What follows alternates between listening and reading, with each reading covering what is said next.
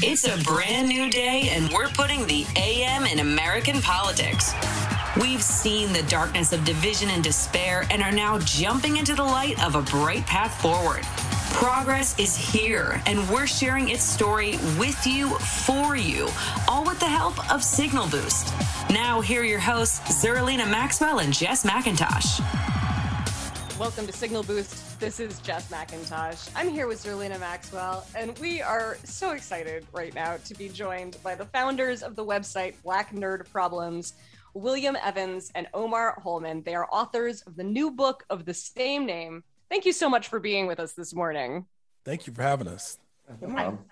I think I want to start with just the biggest question, which is like, let's define nerd. So I'll throw it to Will first, but like, what is nerd?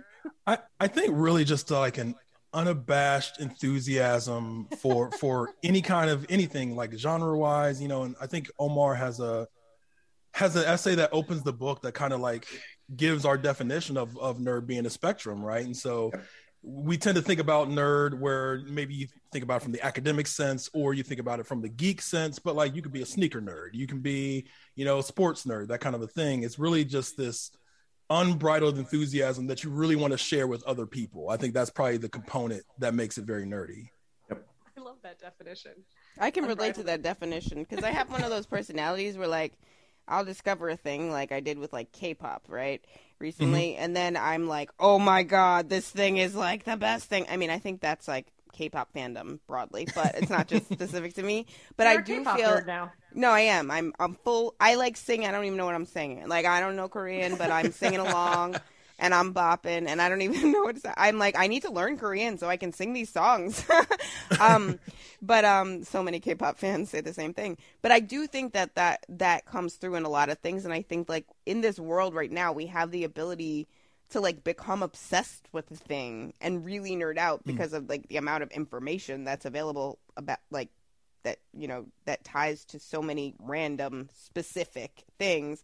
Do you feel like it's important that we define it as a spectrum as opposed to nerd is like you like to read or whatever, I guess, archaic definition we probably applied in like the 1950s or something? Yeah, I'll take that one. Yeah, either one of you can take that one. Yeah, it should be. It should more than likely be a spectrum, because to be a nerd, it means like you're a fan of something, and you can be a nerd for anything. So, and also making it a spectrum, it would hopefully, in theory, I think, eliminate gatekeeping as well, because you realize like, oh, this isn't this because nerd was a subculture, right? And now it's become like more mainstream, and to be a Black nerd means you're a subculture of a subculture. So if you make it like a spectrum, it's like, oh, if you can be a nerd for anything, then that means it's open to everyone, and that way, hopefully, it eliminates like gatekeeping, because we're all just fans of certain things. Love that. I feel like when you run into racism or misogyny or homophobia in a nerd space, it hurts worse. Like it's like that's supposed to be where we just get to geek out over the fact that we both know everything about Star Wars. It's not supposed to be the place where I feel like I'm not allowed to speak up because I'm a girl, and that means I can't know as much as you do. And if I can't name the second model of AT-AT, that means that I'm not really a fan. Like, I'm sort of shocked every time I hear about an incident at Comic-Con. It's like, no, we were all bullied, right? Like we all got made fun of.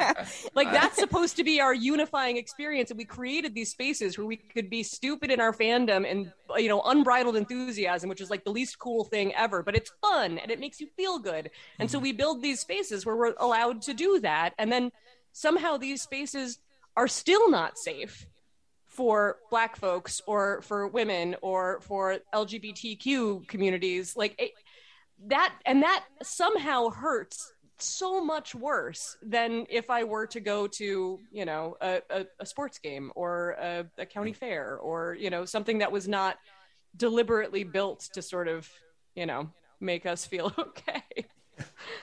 I think about that. I was going to say, I think about that in terms of, it was a long journey to find your people in the first place, right? Yes. Like it was a long journey to be like, oh yeah, we like this too. And like the numbers usually slowly grow once you find like a group of people that are into like something very specific like that, that's kind of off the mainstream. So yeah, I imagine it hurts more. And also want to be very clear, like women and queer folks get it much worse from the gatekeeping perspective than even me speaking as a cishet Black man. Like there are definitely times where I'm othered in those spaces, but not even in comparison. Like you made a really good point. Like often I see so many of my friends that are women that are just like, they have to pass a test to show how nerdy they are. BS, right? And some of those things I don't get as often as they do. I mean, that happens in sports all the time. Like, and I'm like, I actually used to like that game growing up though, because I'm the daughter of a high school basketball coach. So like you try to beat me in a test of basketball, you're going to lose. And it's like playing pool when you're, what's the word when you're like, you're getting to be the hustler. Yeah, exactly. Right. So I'd come in, pretend like, oh, basketball. And then like I'd be in college sitting there with the whole basketball team and I'd be like, they should, pick and roll. That was a good. And they'd be like, what the hell? Who is this? So that's always fun to show up that way. But the point about Comic-Con is an interesting one because I've actually gone to Comic-Con a couple of different times, both in New York, the New York Comic-Con, and also San Diego. And I felt joy deep down in my soul. Both times. I mean, they were just wonderful and delightful experiences. So I don't know that I've had the similar experiences that Jess is talking about. But one of the things I did notice about Comic-Con specifically is it's like, it is, to your point, originally just obsessing about a very specific thing. Like it's everything from Marvel and DC to A League of Their Own cosplay, right? Where that was the one that excited me the most because it's like my favorite movie of all time, still holds up to this day. So can you speak to the idea that like, not just that you can nerd out about anything, but it brings people together nerding out around a lot of different like things in a lot of different areas, not just film and not just TV, not just comics, not just sports, not just culture. And in that way, we're finding connections around like the ways we're different in real life, if that makes sense, through our shared obsession with this cultural thing, whether that be sports or comics or music or whatever it is. And I guess it's a question for either of you because both of you are wonderful. So I'm like, I can't pick. Go ahead, Omar. You got this. Okay. So Will's a He-Man fan growing up, right? My brother. Lovely. Well, I'm not trying to. Omar found this out like 24 hours ago, and now he can't. And he's going to say it every day for the rest of your life. You said it to the masses like 20 hours ago. I remembered. My brother, who's the same age as Will, my brother is a Voltron fan. And my brother would always make this joke about like how he, you get all the toys together and creates like Voltron, right? He's like, I'd always play with it over my face, laying down. I'd be playing with it over my face, and then it just slip and hit me in my face. And I was talking to another guy about that. He's like, oh yeah, same thing. So it's that the nerddom is like it's that thing where you geek out over these things. Like, oh yeah, we both like this thing, and you also find out, oh, we also had that experience, and that it becomes more special when it's like, oh, I thought that just happened to me. Something as simple as like, playing with the Voltron toy and it's being so heavy over your face, and it just slips and it hits you or you drop it or whatever. So like as simple as that is like a connecting factor for people. It's like little things like that, which is what makes it like so much more special. These little shared experiences that you thought, oh, maybe this is the dorky thing that happened to me, but oh no, it's a shared thing amongst all of us. That's so funny. I may or may not have the full-size Castle Grayskull somewhere in my house still. So it is entirely okay. But like when we're talking specifically about Black nerd problems, like that feels like I know you're saying that women and women and queer people have a tougher time in these spaces, and that might be true if you're talking about like the gatekeeping that happens in high school or what happens at a sports bar. But I know that if I go to Comic-Con and I am cosplaying something, I'm probably going to be sexualized in a way that I don't want to.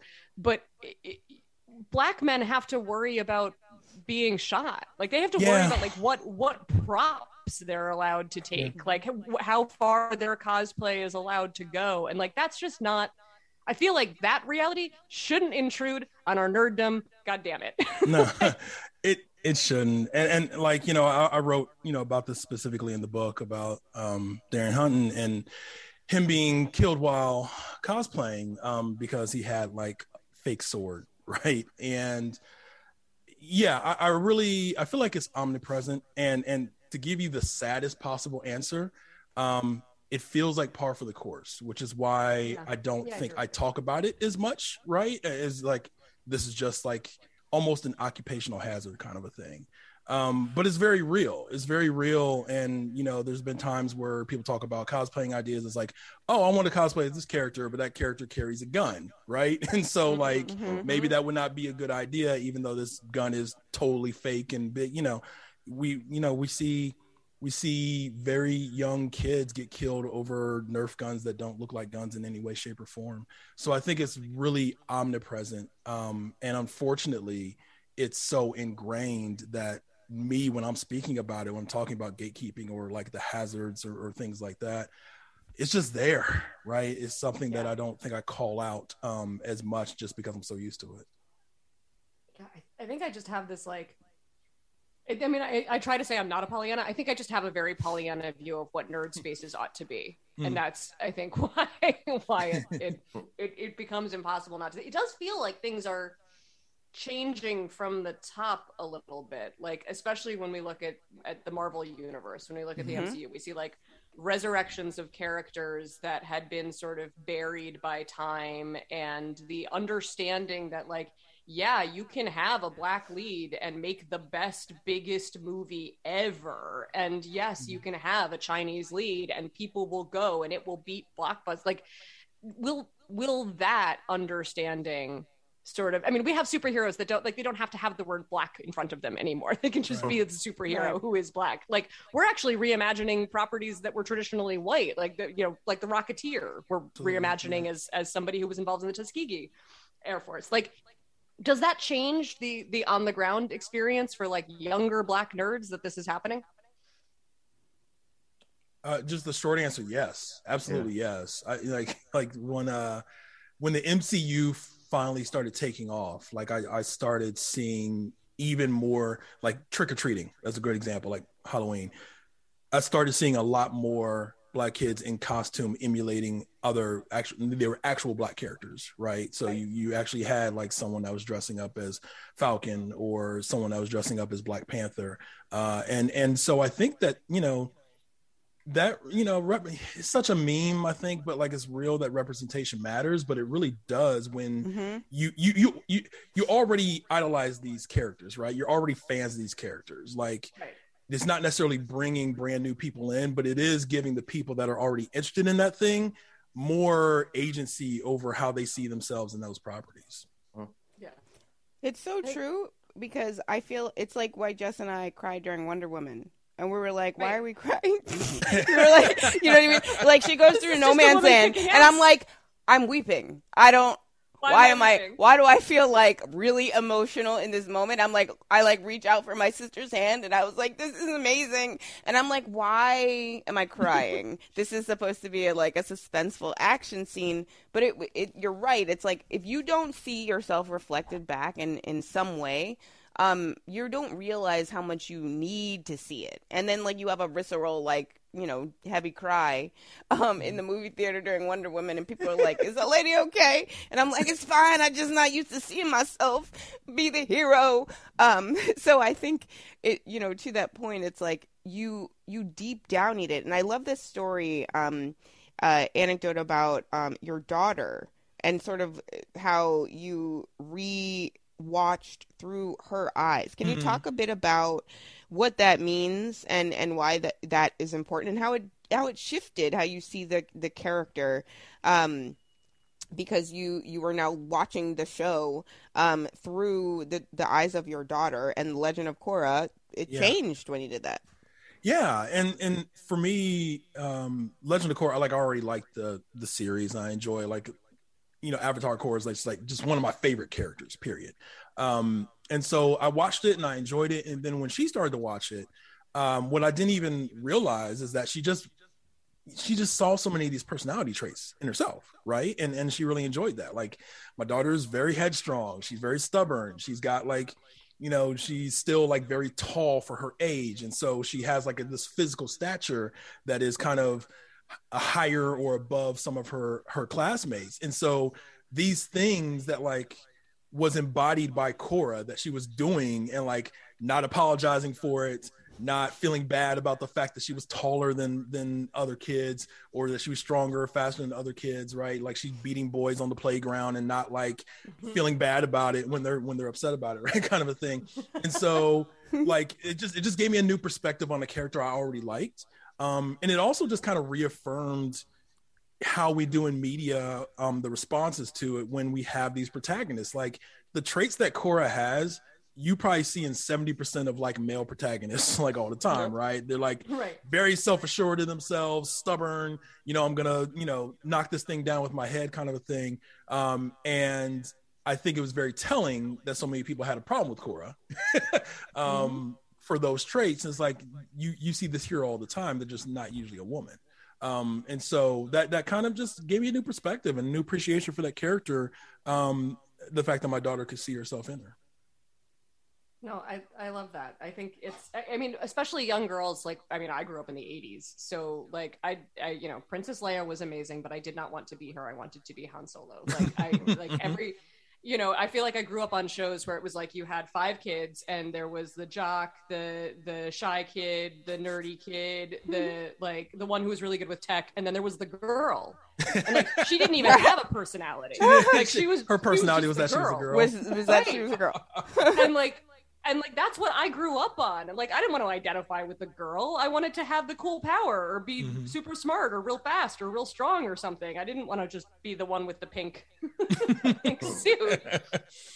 So I think it's amazing that like you get to experience both as yourself and as a father the fact that like things are changing and we're going to have more representation in these spaces that have always been really diverse. They just haven't shown the diversity on the screens that we were watching, but these spaces they've always supposed to be inclusive, I think. Yeah. Agree. Yeah. I mean, it's one of, we're making progress, but we're not going far enough, I think is basically what I'm saying. What do you want to see come out next? Like, what properties are you excited to like see resurrected? Ooh. Bitterroot is supposed to have a movie coming out, isn't it? What's that? What movie? Bitterroot is supposed to have a movie coming out. Oh, the comic. Yeah. Omar, I mean, you should explain what Bitterroot is. It's pretty. Basically, it's Image Comics. I think it's written by David Walker, Chuck Brown, and Sanford Green, if I'm not. Yeah. All black creators. Oh, Jesus.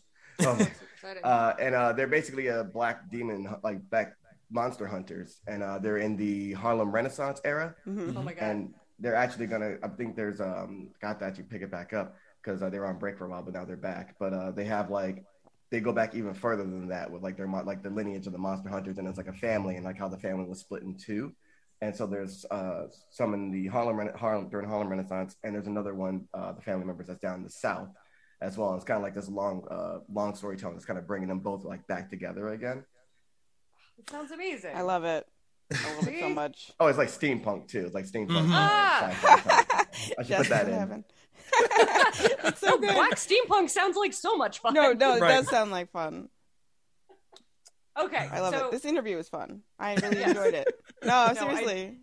I genuinely needed this morning. We talk a lot about like the housing crisis and like climate change and stuff. Our last segment was about how to be mindful because the world is racist. So this segment was real, and that segment is necessary, right? That segment is absolutely necessary and important. But so is this one, which I think is the point we always try to make about finding that joy, even if you're surviving the pandemic. Absolutely. So I will be purchasing Black Nerd Problems. I hope that you all will also. Will Evans and Omar Holman, thank you so much for joining us this morning. Thank you so much for having us. This was a blast. Stay safe. Keep having fun. Stay safe. We'll be back tomorrow with another Signal Boost podcast. Thanks for listening.